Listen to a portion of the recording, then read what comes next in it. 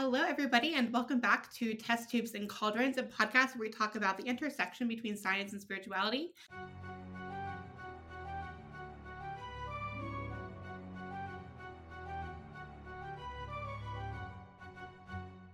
I'm Astra. I'm Fel. And I'm Honey. And this week we are talking about the science and art of occult perfumery, oil, and incense. But before we do that, it's currently January 7th, and we had way too much fun doing our What Happened on This Day research. So we have a lot of them. So we're each going to do one, and then Phil has two more. So bear with us. You got lots of interesting factoids today. Let's see. Who's starting? Phil, you're starting. I will start. Okay, so Félix Edouard Justin Émile Borel, the most ridiculous name, was a French mathematician who was among the pioneers of measure theory and its application of probability. In one of his books on probability, he proposed the thought experiment that a monkey hitting keys at random on a typewriter will, with absolute certainty, eventually type every book in France's Bibliothèque Nationale de France, and is now popularly known as the infinite monkey theorem. I just thought that one was funny, so I chose that. That's actually how we make our episode outlines. Yeah, That's so true. Every time I hear about the infinite monkey theorem, I see that meme of the monkey at the keyboard. It's on there's stickers of it everywhere, but literally us in preparation for an episode. Okay, the next one. So Nikola Tesla died on January 7th in 1943 at age 86. And he was a Serbian-American inventor and researcher who designed and built the first alternating current induction motor in 1883. He emigrated to the United States in 1884, and having discovered the benefits of a rotating magnetic field, the basis of most alternating current machinery, he expanded its use in dynamos, transformers, and motors. Because alternating current could be transmitted over much greater distances than direct current, George Westinghouse bought patents from Tesla, the system, when he built the power station at Niagara Falls to provide electricity power to the city of Buffalo, New York. Yay, Tesla. He's great. So also in 1949, the first photographs of chromosomes and genes were published in Science Journal. I bet you didn't know that you can take photographs of genes. I'm going to tell you how. So the article was written by Dr. Daniel Chapin-Pease and Dr. Richard Fraley Baker of the School of Medicine in the University of Southern California. And basically what they did is they took tissue sections from the salivary glands of Drosophila, which is a fruit fly, and they visualized these with an electron microscope. They can do this with Drosophila specifically because they have very large primordial chromosomes in the salivary glands. So you can see these giant multiple chromosomes made of thousands or sometimes tens of thousands of identical units. So at this visualization scheme, you can actually see the chromosomes themselves visible in the electron microscope even before the structure of DNA itself was published. Okay. Last two are just fun, quick ones. So today, transatlantic telephone service began in 1927. How crazy. And now here we are, it's between New York and London, and here we are between America and England doing a video transatlantic phone call. Crazy. That we're recording as well. How wild. And then also daguerreotypes. Louis Daguerre announced his photographic system today at the Académie des Sciences in Paris. So daguerreotypes, if you don't know, are one of the first forms of photographs, essentially. And they were really popular for a very, very, very, very long time. And so that was just another thing that happened today, which is crazy. So many things happened. So many things happened today, which is awesome. Yeah. Of course, none of it is relevant to today's topic. That's okay, because so cool science facts. It's well worth the time. So why did we decide to talk about perfume, oil, and incense today? Really, the answer is because we like it and we wanted to. So, you're just getting an episode full of something that we all really enjoy. But let's go ahead and talk about how smell actually works. Han, do you want to give the summary version, and then I will give the not summarized version because I can't help myself?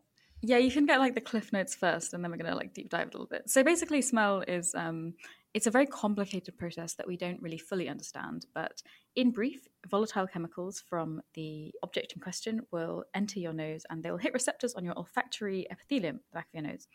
And receptors on the olfactory epithelium will change their structure in response to different volatile chemicals hitting them. This will cause subsequent signaling to happen to the piriform cortex and eventually to the orbitofrontal cortex in your brain.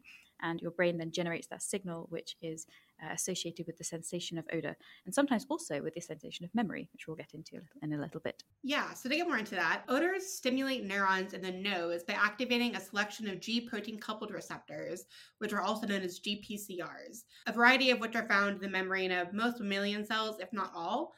It wasn't actually until 1991, thanks to the work of Linda Buck and Richard Axel, that we got a clue on the relation of GPCRs to smell. So by extracting the mRNA from the olfactory epithelium, which is just cells, in rats and then probing its genomic makeup, they found a huge family of genes that encoded these G protein coupled receptors. And then from that, they hypothesized that the genes represented hundreds of different olfactory receptors. There was subsequent work then done, which led to a 2004 Nobel Prize in Physiology and Medicine, which confirmed that these GPCRs were directly activated by specific odors. And we now know that rodents actually have approximately 100,000 such genes, and humans have more than 400. Candy has a quick note here that's actually important to note, which is that a lot of papers on odor and memory are done in rats who rely a lot more upon their noses and sense of smell, also this idea of scent marking, than we do. And that makes more sense given that they have more known genes with this than we do, but it could also be a genome annotation thing. So basically what that's saying is that there's not a direct correlation between what we see in rodents and in humans, just like we see with animal studies. That's important to know when we talk about this, since most of the studies are done in animals. But interesting fact, olfactory receptors are not only found in your nose. Some contribute to kidney and lung physiology, others to metabolic control. Some actually regulate hair growth and wound healing. For example, the OR2AT4 receptor in skin and hair follicles promotes wound healing and hair growth when it's activated by synthetic sandalwood odors. Muscles in your airways can express certain receptors. One of these can be activated with an odorant that is similar to lily of the valley, and that promotes muscle contraction, whereas activating a separate olfactory receptor with an apricot-like smell, it's from a chemical called amylbutyrate, that inhibits contraction of your muscles.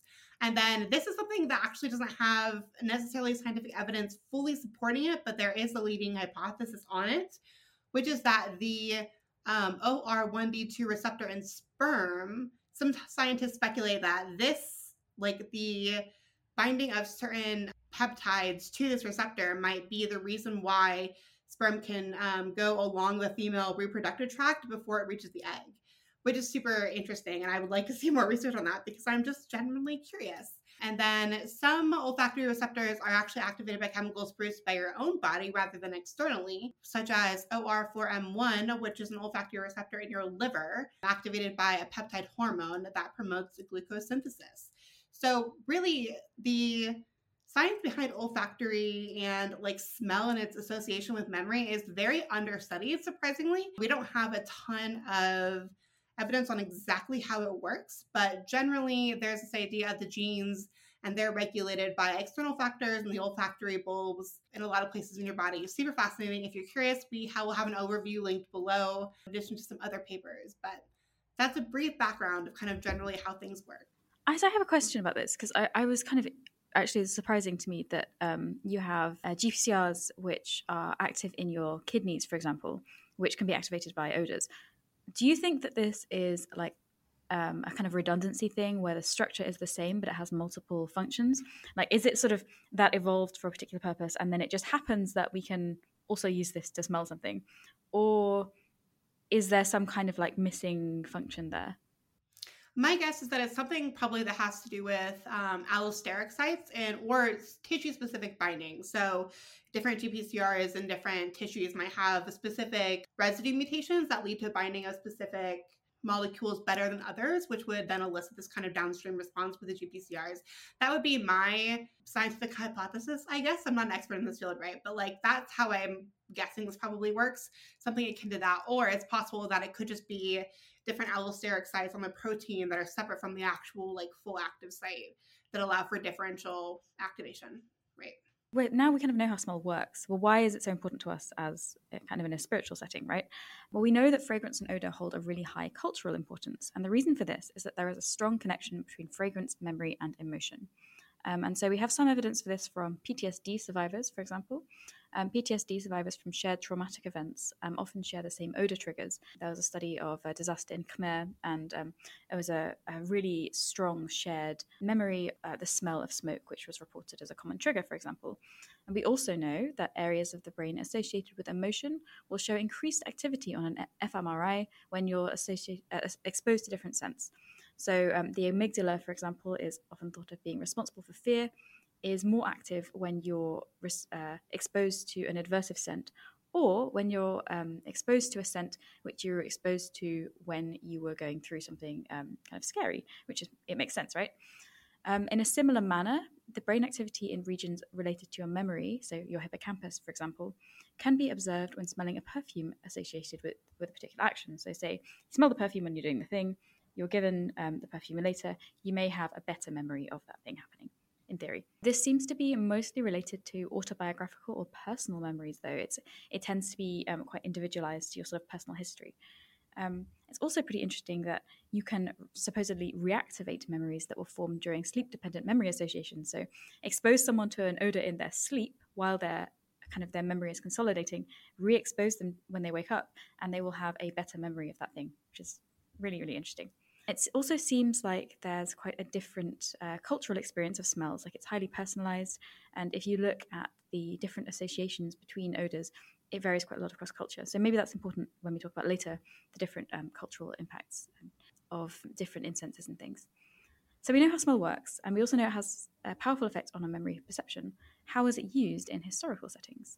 That's my cue. And in celebration for today, so I recently had COVID. In celebration for today, my nose has actually decided to start smelling again. Yay! So that's good. Taste is a whole other thing, but we'll talk about that later. Taste is actually related to smell. So Yeah. random factoid here. When you like flavors that you identify in your mouth are actually a result of your olfactory neurons, like something that signal directly to your brain instead of taste, which is just based on like some really generalized like butt experiences, right? Okay, sorry, go ahead. Yep. No, it's so funny because right now, anything like chocolate, coffee, or tea, anything that has a bitter, like a bitter hint to it, I've noticed it tastes like burnt cigarettes that are moldy and have been washed with soap. That's so it tastes horrible. horrible, which is so weird. I don't know. It's like I taste if it has a sugar in it, I can taste that, but as soon as the bitterness comes, it's like triple. I would hate that. I love coffee so much. I would actually die. Okay. Yeah, well, hopefully that'll come back. Can't believe it. Anyway, so this is an extremely very brief mundane history of perfumes, incense, and oils, because that could literally be talked about endlessly, and we're going to touch a bit upon this later on as well. So things like incense, perfume, and oil were both considered luxuries, as also something that was just commonly desired. If you think about it, like we didn't have deodorant for a very long time. Some cultures still don't use deodorant. Or a lot of times, the way that we imagine the older world smelling, probably not super great.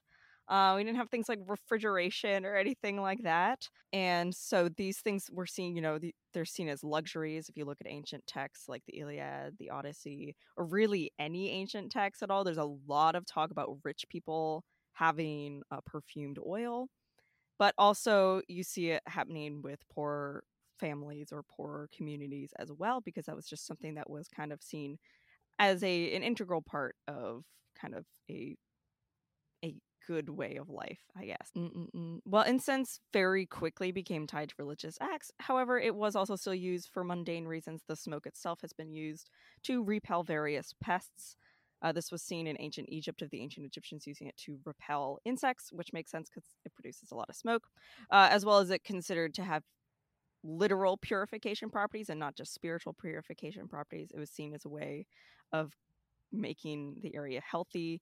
The ancient Greeks liked to burn sulfur. Don't recommend doing that, but they saw burning sulfur as a way of, also would have smelled bad. So there's not just like a association of things smelling good. There's also, sometimes things that smell bad were seen as important as well. In that case, it was specifically seen as a way to fumigate an area from both spiritual and literal disease. I found this kind of cool random fact about the history of perfume. The first recorded chemist was actually a woman named Taputi. She was a perfume maker mentioned in a cuneiform tablet from the 2nd millennium BCE in Mesopotamia. So that's kind of wild. It's super cool. Yeah, especially that we know her name as well. Mhm. So that's really cool. I honestly didn't realize that perfuming specifically outside of like perfumed like balms was a thing, but apparently it was common in Mesopotamia to have sort of the alembics and other forms of distilling oils. I found this other cool thing in the 9th century. The Arab chemist Al-Kindi wrote the Book of the Chemistry of Perfume and Distillation, which contained more than 100 recipes for fragrant oil, salves, aromatic waters, and substitutes or imitations of costly drugs. So there you go. And then the occult history of incense, perfume, and oil. Now, this is the topic that we're going to really be doing case studies in. But for kind of a brief overview, incense has been used in religious rituals since we've had record of incense. Some of the earliest and most used incenses would be frankincense and myrrh, which are made out of a dried tree sap and are still made out of that. So those, they found that when they burned, part of the case is when you look at how did they discover this? Well, it's likely if the tree got set on fire, the tree smelled good. So, they probably very quickly figured out how, and those aren't that hard to get out of. You tap the tree and let the sap dry. It's a pretty, they were still considered luxuries, but they were also pretty easy in general to gather. So we see these incense being burned both in temple use and also home rituals. And we saw this specifically, I think they found cases of incense burners being used in the Neolithic age. So it makes sense that they would find a connection between the spiritual with incense because it smells good and there's a connection to emotion there. In terms of perfume, I'm not entirely sure how old the occult use of perfume is. If anything, we see it more as an offering. So it's not necessarily used as a tool, but it's usually used in votive offerings. Like we've seen that with sex workers in ancient Greece, leaving perfume bottles for Aphrodite. You also see people anointing statues of gods or goddesses with the perfume. So it tends to be seen more of an anointing and a offering than necessarily a tool. Like incense later on is used in scrying as a direct tool. And then for oils, well, oils kind of go hand in hand with the same thing. You see both similarly with incense as both a practical application and also a spiritual application of offerings, and also used in forms of divination as well. Do you want to talk Yeah, about I can take I can take all the grimoire stuff. right. Han, did you want to say something? Okay. So incense became particularly popular in occult circles beginning in about the 12th and 13th century, when its use was really heavily commented on by Albertus Magnus, who wrote a book called The Book of Secrets, where he discussed the use of using scented smoke in ritual. And this was an act he actually called perfuming, not to be confused with actual perfume. Though most people consider the use of incense to be to induce a kind of trance state or a specific mindset prior to ritual work, Albertus' Book of Secrets attested to a miraculous nature of aromatic ingredients for the craft, very akin to kind of what we think of aromatherapy today, this idea that certain scents can actually have miraculous healing properties.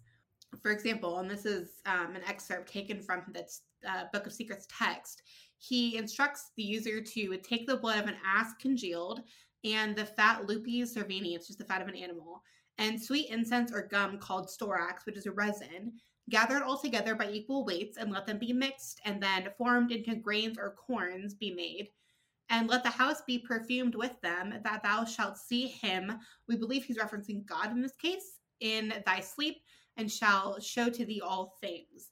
So this was essentially a recipe for someone to perfume their house with these ingredients, and then allegedly you would be visited by the divine and be shown certain things within a dream. The use of the sacred smoke was actually then further elaborated on by Agrippa in the 15th century in his 3 books of occult philosophy, which if anybody has read is well aware of the importance of incense. And Agrippa specifically used the occult virtue of things as he describes in his first book, and then crafted recipes of incense for each planet, among other things. So Agrippa's works specifically speak of air entering into humans and animals through their pores and their mouths, which is the baseline of his idea of aromatic magic. So he explains that air is the cause of dreams and is most closely related to the idea of spirit and souls.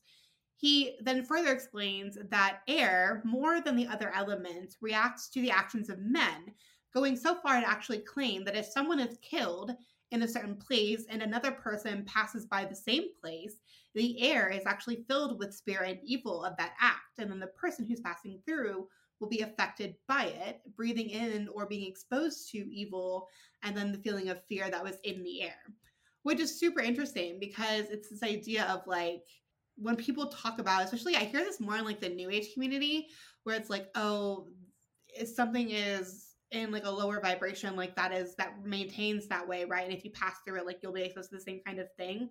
Agrippa actually speaks about that, which I think is super interesting.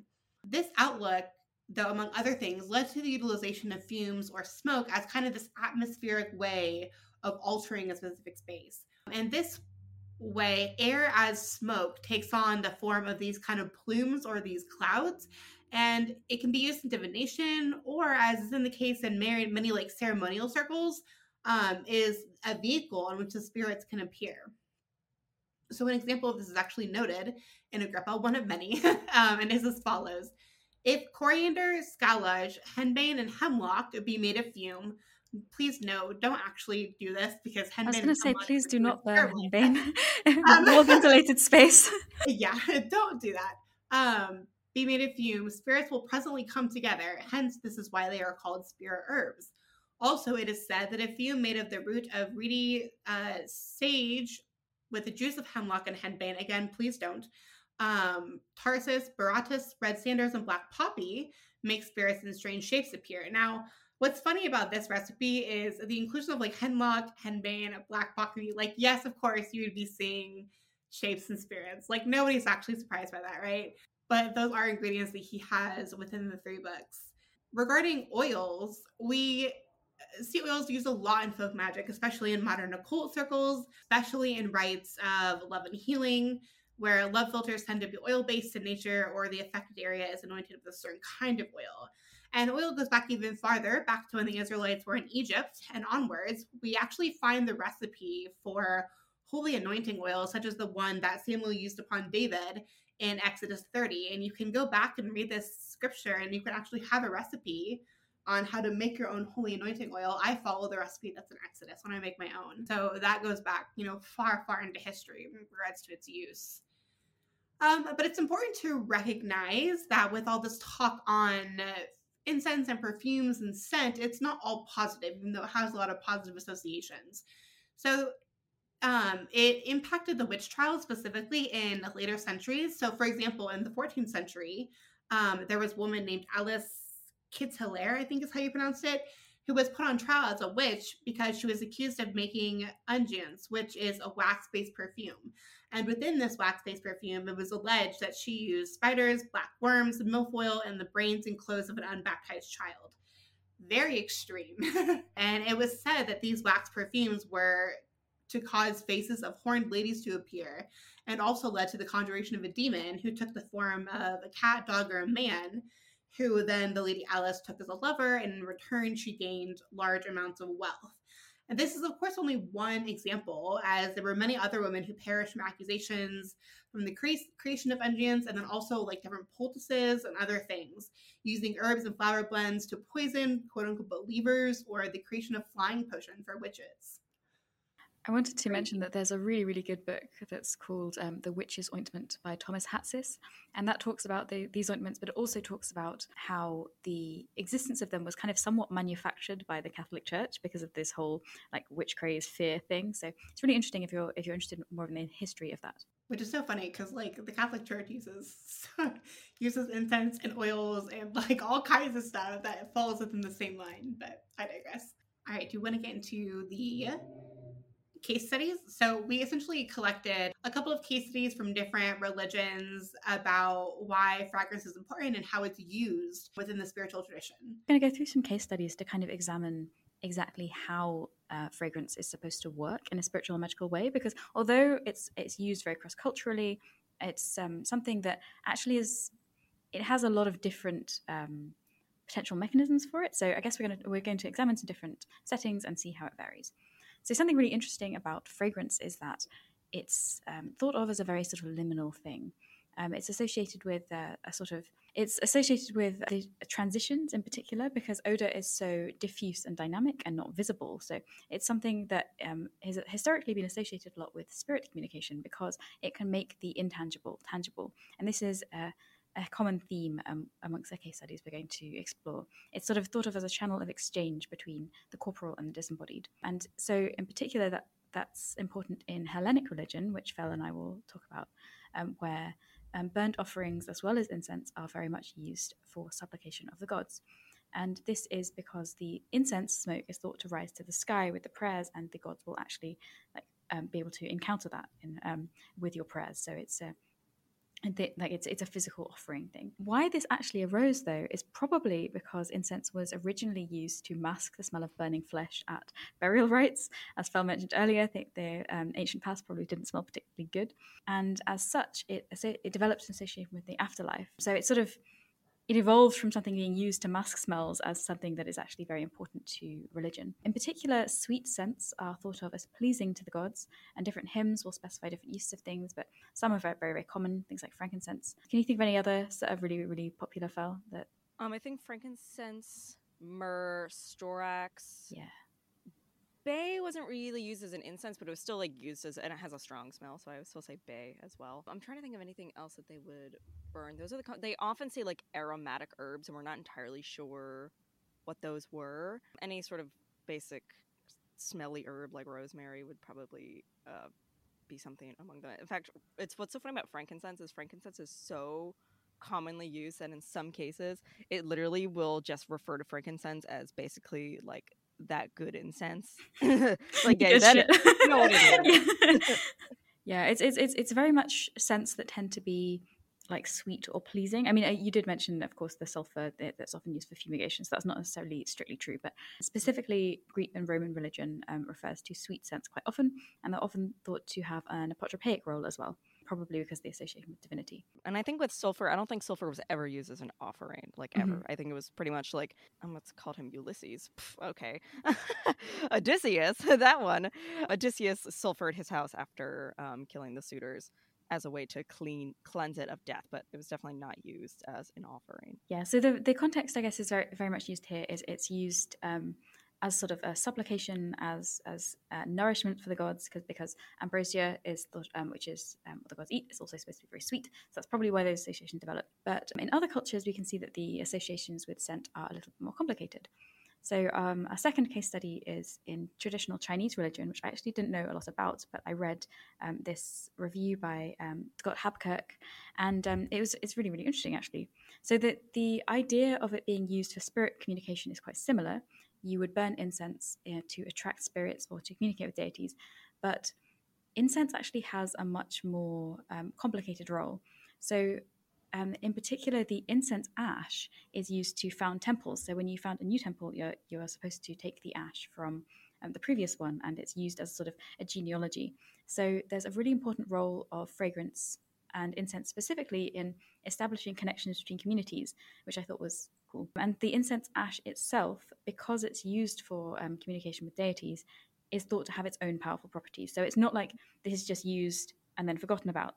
It actually has a sort of power in and of itself because of this property. Yeah, so this kind of concept of incense as the bridge between the material and the spiritual starts to emerge here, and it's sort of common across cultures. You have this idea that although academic discourse on religion has largely focused on the intangible, so beliefs and values and what we think about the gods, the presence of scent and fragrance and odor is able to make a sensory experience of the divine. So when you're burning incense, some people believe that you're actually experiencing divinity in that, and you're able to feed your ancestors by burning incense, for example. It's this concept of the hungry ghost, where you sort of need to continue burning offerings and continue giving offerings to kind of supplicate your loved ones in a way. There's also a use of divination. As I mentioned, the incense itself is thought to have powerful properties due to its relationship with deity communication. So I think Fel mentioned this earlier, and also Astro is used for scrying. It's also used for divination in a similar manner. So you can pass these crescent-shaped blocks through the smoke, and the answers you'll get from throwing the blocks will kind of give you a sort of direct line of communication to the deity, if you like, which I thought was really, really interesting. I've actually never heard of that before. And you can also do this thing where you basically you draw a straw and you look for the correct straw based on 10 of the blocks, and then you can go to get a strip and it will give you like a more detailed divination thing. It's a really cool method. I've actually never heard of it before. Yeah, in summary, it's not just used for supplication in Chinese religion, but also used for establishing connections between communities and also having important properties in itself. In Christian mysticism, it's different again, because sweet fragrances are used almost to define the appearance of divinity and make it tangible. So rather than using it as a tool, it's more seen as a sort of a sign that God is present. And there's some really interesting stuff here. Apparently, saints were supposed to smell sweet. So there was a common practice of going to venerate a saint to a saint's grave, and you would reportedly be able to smell the saint. And this is because some Christian mystics, like Saint Ephrem, thought because paradise itself, so the air of heaven, is actually perfumed and fragranced. So when you're experiencing a pleasant scent, you're actually experiencing kind of a taste of that. And that's why saints supposedly smell so good. So it's something that's it's not tangible, and it's kind of a metaphor for divinity. And then the final kind of thing that I think we'll be a little bit more familiar with in the occult community is the idea of the oils themselves having sort of their own properties. So I guess this was kind of outlined in our Agrippa. I guess this is kind of mentioned in the mention of Agrippa, but it's the idea that it's not just the use of the fragrance as an offering or it being important because of its relation to a deity, but the properties intrinsic to the fragrance are what are important. So surprisingly, this actually came a lot from Theosophy. So this is kind of a more New Age thing where sort of the perennial idea that it's sort of borrowed from different cultures, that oils and distillation of them distills down the essence of the plant. And so some people would connect that to sort of animism, so that you're able to actually distill the very soul of the plant by making an essential oil. And some people actually believe that because the soul of the plant is present in the oil, there is a kind of agency there. So the oil itself is kind of acting as a spirit. And of course, because it's the New Age, there's also this idea that the oils themselves have a physical effect. So this is kind of semi-true, because some oils do have a physical effect on you. But some of these quotes, man, I saw something saying they contain the ability to operate efficiently on not only the cellular and physical level, but also crossing over the chemical barriers and opening the hidden channels of our minds. This sort of weird idea of like working via vibrations and things like that, which is obviously not very accurate. So there's this idea that also that's really common in the New Age of oils being sort of a cultural genealogy and connecting us back to ancient cultures which use them. So the idea that ancient Egypt are using oils, Mesopotamia is using oils, Indian Vedic culture using oils, so all using them for the same purpose. And so it's a sort of it's an ability to connect to ancestral memory. But I think this is kind of flawed, because if you look at the use of oils and fragrances in different cultures, they're actually used in very, very different ways. So even though we have things like codified into the 3 books, that doesn't necessarily mean that the ancient Egyptians were using oils in the same way as like medieval monks, for example. So yeah, it's pretty different to see the use of oil in kind of modern witchcraft, and the New Age is much more connected to their intrinsic properties, the way they affect us, and potentially the agency of the fragrance itself and the oil itself, as opposed to it being a manifestation of divinity or spirit connection, I guess. Yeah, it is interesting how like there's differences between different cultures, but all kind of is still very similar in nature, which I think is really cool. This quote here that you have say something about quantum physics.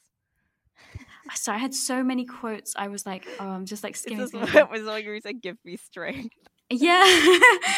So this is what I wanted to put earlier. So basically, there was this idea that essential oils can be used sort of for physical purposes, right? I mean, that makes sense. Like, we know that there are certain compounds in essential oils that can have chemical properties.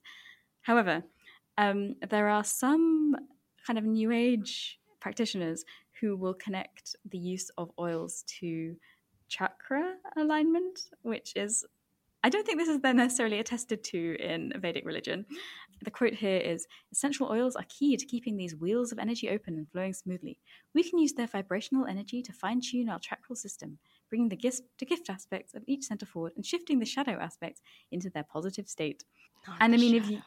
if you look at the oils they're using, they're like not really related to Ayurvedic medicine or have any historical basis in any way.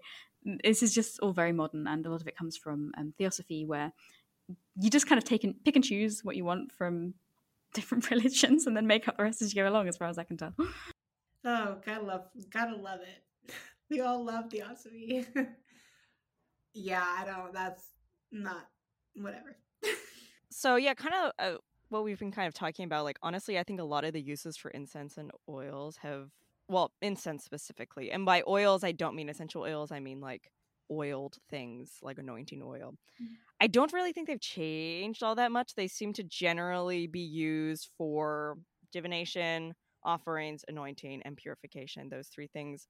The methods I think vary, but generally, at least in the modern occult circles I've been in, that seems to be what incense or anything smoke based is used for. Oils seem to be kind of similar, with anointing, purification. I see it less with divination unless you're doing like kinds of scrying or more ceremonial stuff. But also, essential oils tend to be used in very weird ways, mostly with just like direct application Please stop. or Don't do that. diffusers. Don't do that. When it comes to perfuming, this was really interesting because I was really struggling to kind of think of like any sort of occult use of perfume other than like anointing something or like spraying something. But I was thinking about it. It tends, I guess, kind of now it's oftentimes used in like glamour magic. I've seen it mentioned in modern glamour magic, as well as people using sprays as an alternative to smoke cleansing, for example, since sometimes you can't have smoke in your house, so sometimes people will go around and spray the corners of the room. Or like I've seen people make holy water sprays, which is not exactly a perfume, but it is still kind of like a spray. Sometimes people add like essential oils to their sprays or whatever. That's like less like what I think of when I think of actual perfume, but I would still lump that in that similar category. Can you guys think of any other occult uses for perfume specifically? I will admit, I am a person who has a holy water spray bottle. I mean, that's fine. I know people who do too. But yeah, definitely not what I think of when I think of perfume. I agree with you. I think most of it is probably glamour magic. I think some people also do things where they'll attribute a specific scent to a certain deity and they'll wear like a perfume in honor of that. I've seen that a lot as well. Those are really kind of the big ones that I'm most familiar with. It depends if you're making your own as well, because I would use it, but I would make my own, and then it would be the correspondences or associations of the ingredients that I'm using. But I think that's also an important thing to mention with perfume. Like, perfume doesn't always contain what it smells like. And I know that sounds weird, but there's this concept of like fantasy notes. So something that smells like, I don't know, like limes, it might not actually contain any lime. It might contain a whole variety of different ingredients to make it smell like a lime. So then you have to ask yourself, okay, am I getting the property of the thing because of how I experience it, or because what's in it? And so I think it's kind of a strange one, unless you're actually making your own perfume and sort of consecrating that, and you're using it for something specific related to working. Yeah, that brings up an important point of the fact that when you smell something, it's usually not just a single molecule. You're usually experiencing a mixture of things that leads to a particular scent that you are experiencing with your olfactory neurons. So yeah, like hands, even with oils, this is also funny because when people make their own oil system at home, it's always interesting because they'll talk about how it doesn't smell like what they put in. And so they're expecting like a really heavy scent of like cedar or juniper or like maybe a really woody scent, but it doesn't actually have that. And it's because the molecules that are extracted from the oil may not be like the aromatic molecules may not actually be the most oil soluble ones. Since you're not actually getting that particular part of it out, you're getting something else. That's not to say that the occult virtue isn't there necessarily, but that's certainly a reason why certain oils or tinctures or things like that might not have the smell that you expect them. In perfume as well, it's kind of important how the note interact with one another. So you may know this, but there's sort of base notes, heart notes, top notes. And so something, you may make an oil with citrus, but it probably won't smell of citrus for very long because those are top notes which are going to evaporate really quickly. So you actually need to tie that down with something like a sort of skin-like note or a woody note, something like that. And so you can actually work those compositions together and work the correspondences together into a sort of synthesis of, okay, these ingredients are compatible because X, Y, Z, but also when they combine, they smell like this thing. I'm not really explaining this very well, but it's sort of an interesting way to combine ingredients and compare their virtues, I guess. When you make perfumes, I'm going to pick your brain about this a little bit because I'm genuinely curious. Do you do like a distillation method where you have like, do you have like a self-home chemistry distillation set? Or do you just make like a tincture or do something else? Like what's your process for perfumes? I have tried doing my own distillations before, and I don't really have like a really big setup for it at home. Like I have to do everything in like super micro batch. So it's not something that I actually do very often by myself because it is just such a process. I have done more kind of tinctures and things like alcohol-based tinctures, but frequently what I will do is I will actually purchase like the ingredients themselves and then blend them together, because for me, I'm making like things that are quite complicated in blends, and so it would be really absurd for me to have to make like a rose absolute. Like, do you know how many rose petals go into a rose absolute? Like, you need so much. That being said, I have done things like I can't remember what the name for it. There's a French name, but basically it's where you coat like lots of petals in wax and then those get extracted into the wax, and it's kind of like an old school method for that. So you can use ingredients that way, but it's very much a labor of love, and I wouldn't recommend, if you're making like complicated blends, doing it that way unless you have like time, space, money. Cool. What about oils? Do any of you like make your own oils? I know I do. I make lots of my own oils. I don't make oils for particular scents, because oftentimes if I do anything, it'll be like mugwort or wormwood, which don't smell good. They just straight up don't smell good. I quite like mugwort. I think it smells like chamomile. There. Oh, that's interesting. I mean, to me, mugwort just generally smells like it doesn't smell, to me, it doesn't smell like nice. It just doesn't have any particular, I don't know. Wormwood, on the other hand, to me just doesn't smell good. But so if anything, I'll use that for like anointing or like putting into, because I make my own candles, so using that to make a candle blend. I tend not to make any sort of scented oil, because a lot of the scents I like, I might as well just, it would be easier for me to buy a scent. Yeah, I make a lot of oils. That's probably like one of the main things in my practice. I obviously have planetary oils because I work very heavily with different planetary spirits. So I'm going to have my own blends. What I really like about like your own oil making is that it's really like, I have so many different recipes for all the different planets, because it really just depends on like what I'm focusing on in that particular time period. So like for like a lunar oil, for example, I certainly, there are the recipes in Agrippa that you are welcome to follow. Some of them are not very safe. Like the Saturn one is very not safe. Like, do not make that. But there are books online that have alternative recipes. And there's one with incense that we'll talk about here in a second. But like with my lunar oil, it's always different. Like the last time I made it, it was intended to enhance like psychic abilities, be able to see spirits better, because I was going to do a series of workings that included conjurations, and so that was really important to me. And so that's I think what I like a lot about oils is that you can alter them based on like what you're trying to get, and so that kind of extra level of specific intention can offer a lot more to the specific oil. But yeah, then of course I also have the holy anointing oil that's made in Exodus with the very specific specifications. That was a fun time trying to figure out how to make that one.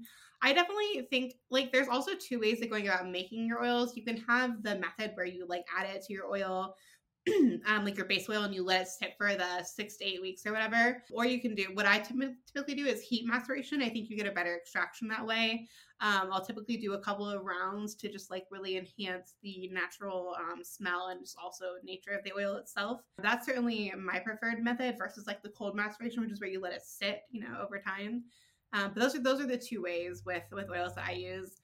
And specifically, like when it comes to practice, I usually use them to anoint things. Like, for example, with scrying, If you do like water scrying in a bowl, you can add a drop of lunar oil to enhance like things coming through. I have a scrying mirror that I anoint with like mercurial oil to assist in spirits coming through the mirror. Oils offerings is always good. Like holy anointing oil you can use to anoint your tools or yourself. Before I go to like mass or any kind of religious ceremony, I usually anoint myself with holy anointing oil to kind of just like also get me into the headspace, because holy anointing oil, based on the recipe in Exodus, is like very aromatic. So you can usually smell it for quite a while, even after it's like dried on your skin.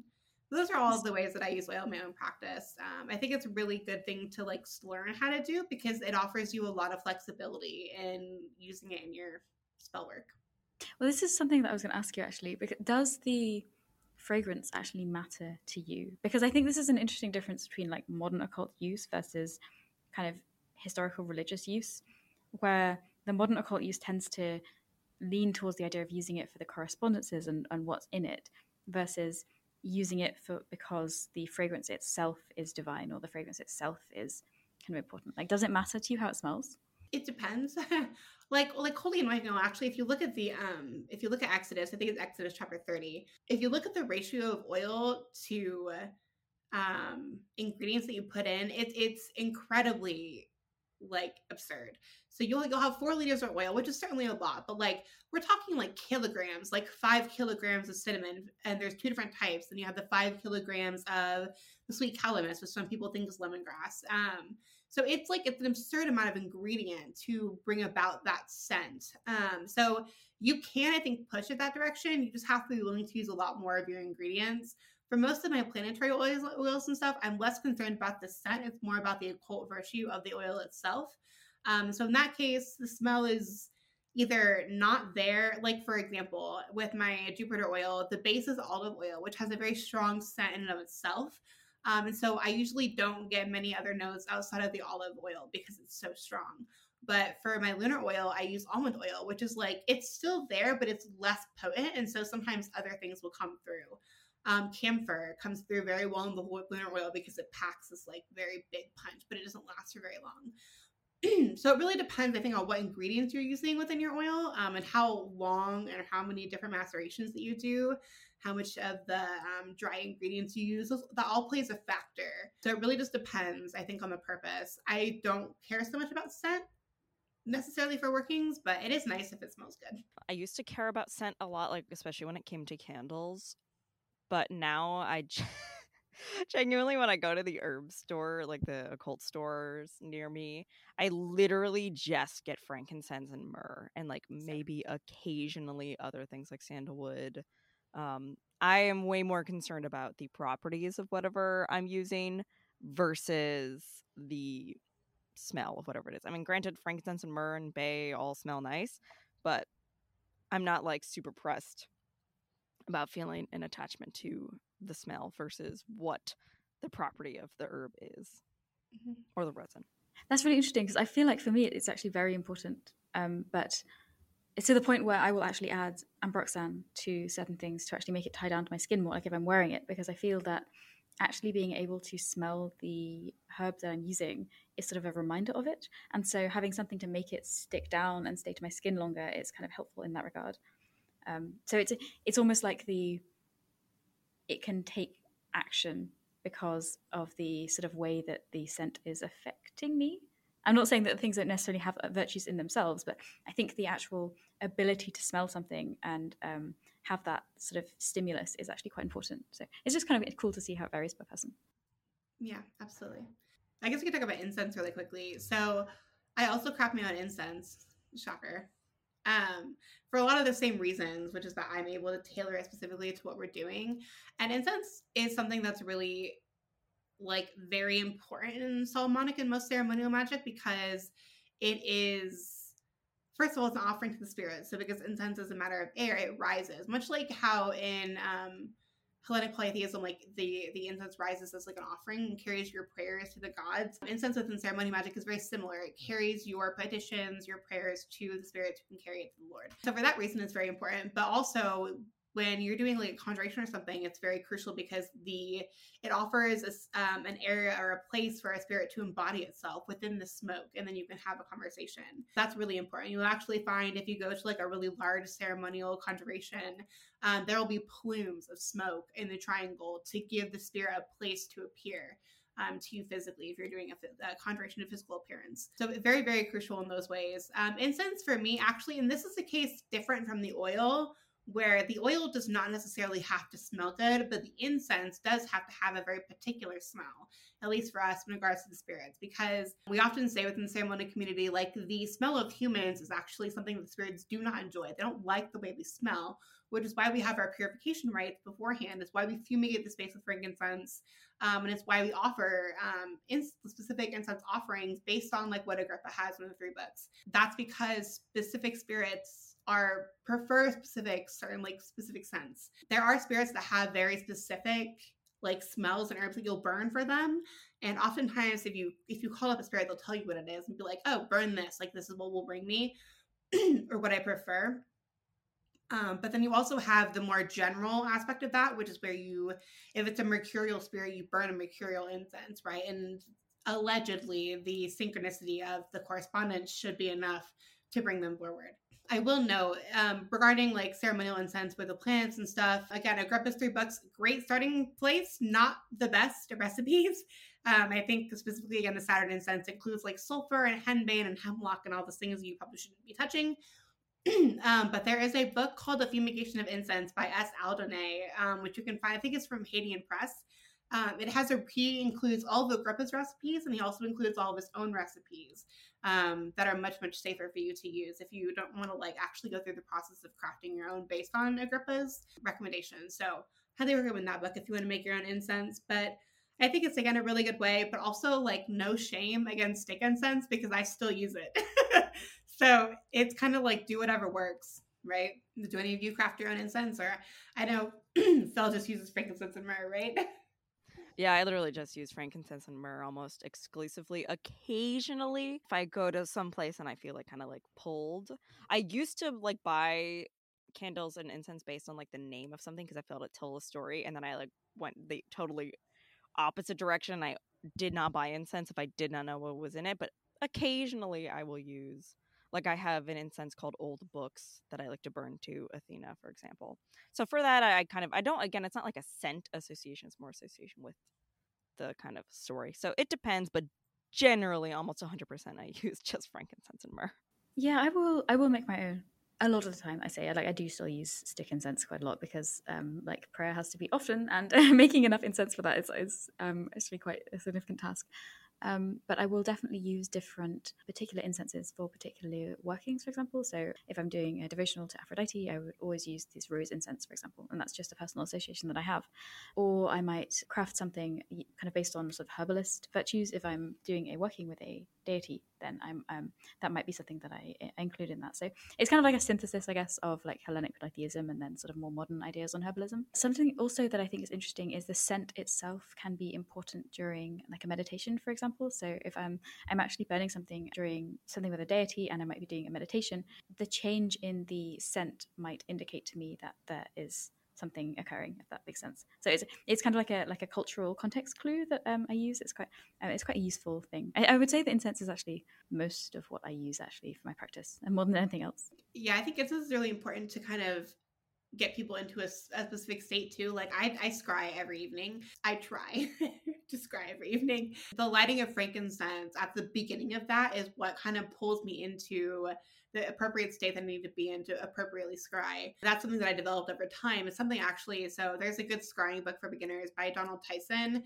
part of Llewellyn's, I think, beginner series. But in that, he makes this point where not only is consistency good, but also like doing the same thing over and over. So that routine puts you into the state. And one of the ways you can do that is by burning a particular incense each time you go to do something. I think that's really important. That's like my kind of cue to my brain, like, hey, we're about to start ritual. Like set everything else aside and let's just focus and get do this thing. So I think that's also really important. I think it's a really great way to kind of help people. Like if you struggle getting into a specific state for like meditation or trance work or path working, whatever, I think incense is a really good way to bring that about just simply by scent memory association. Yeah, it's kind of like we were talking about before. It sort of makes divinity tangible, and it makes it experiential and something that you can have right in front of you, rather than it's really hard to explain, but I guess it is that sort of that memory association. It's something that allows you to bring the ineffable actually into your home or your ritual space just by having that sense all around you. I recently turned like a room in my home into a temple space, and it's interesting because I'll shut the door after I'm finished for obvious reasons, but I will enter in and there will be a lingering scent of like frankincense or whatever I was burning. And it kind of automatically just makes the space seem more holy in nature. And so I tend to like, it does. It's been done enough times now where as soon as I enter, there's that association of like, this is a time for like spiritual work, and, you know, don't do anything in here that isn't appropriate to be doing in this space. So I think over time it certainly helps, and it can really, I think, even turn a space very potent and like special to you as the practitioner, which is also really cool. We talked a lot. So are there any final thoughts before we close out the episode? I'm going to take the silence as a no. All right, cool. Thanks for listening, everybody. I hope you found that interesting, both our talk of scents and how it works, and then also how we utilize scents and oils and incense all in our own practice. Stay tuned. Next week, we will be back with another episode. If you haven't already, feel free to join our Discord. We have conversations there that are kind of sporadic right now, but we're getting back in the groove. We are posting on our Instagram again with upcoming episode releases and everything. So keep track of us, and we'll let you know when things come out. All right. Bye, everybody. We'll see you again next week.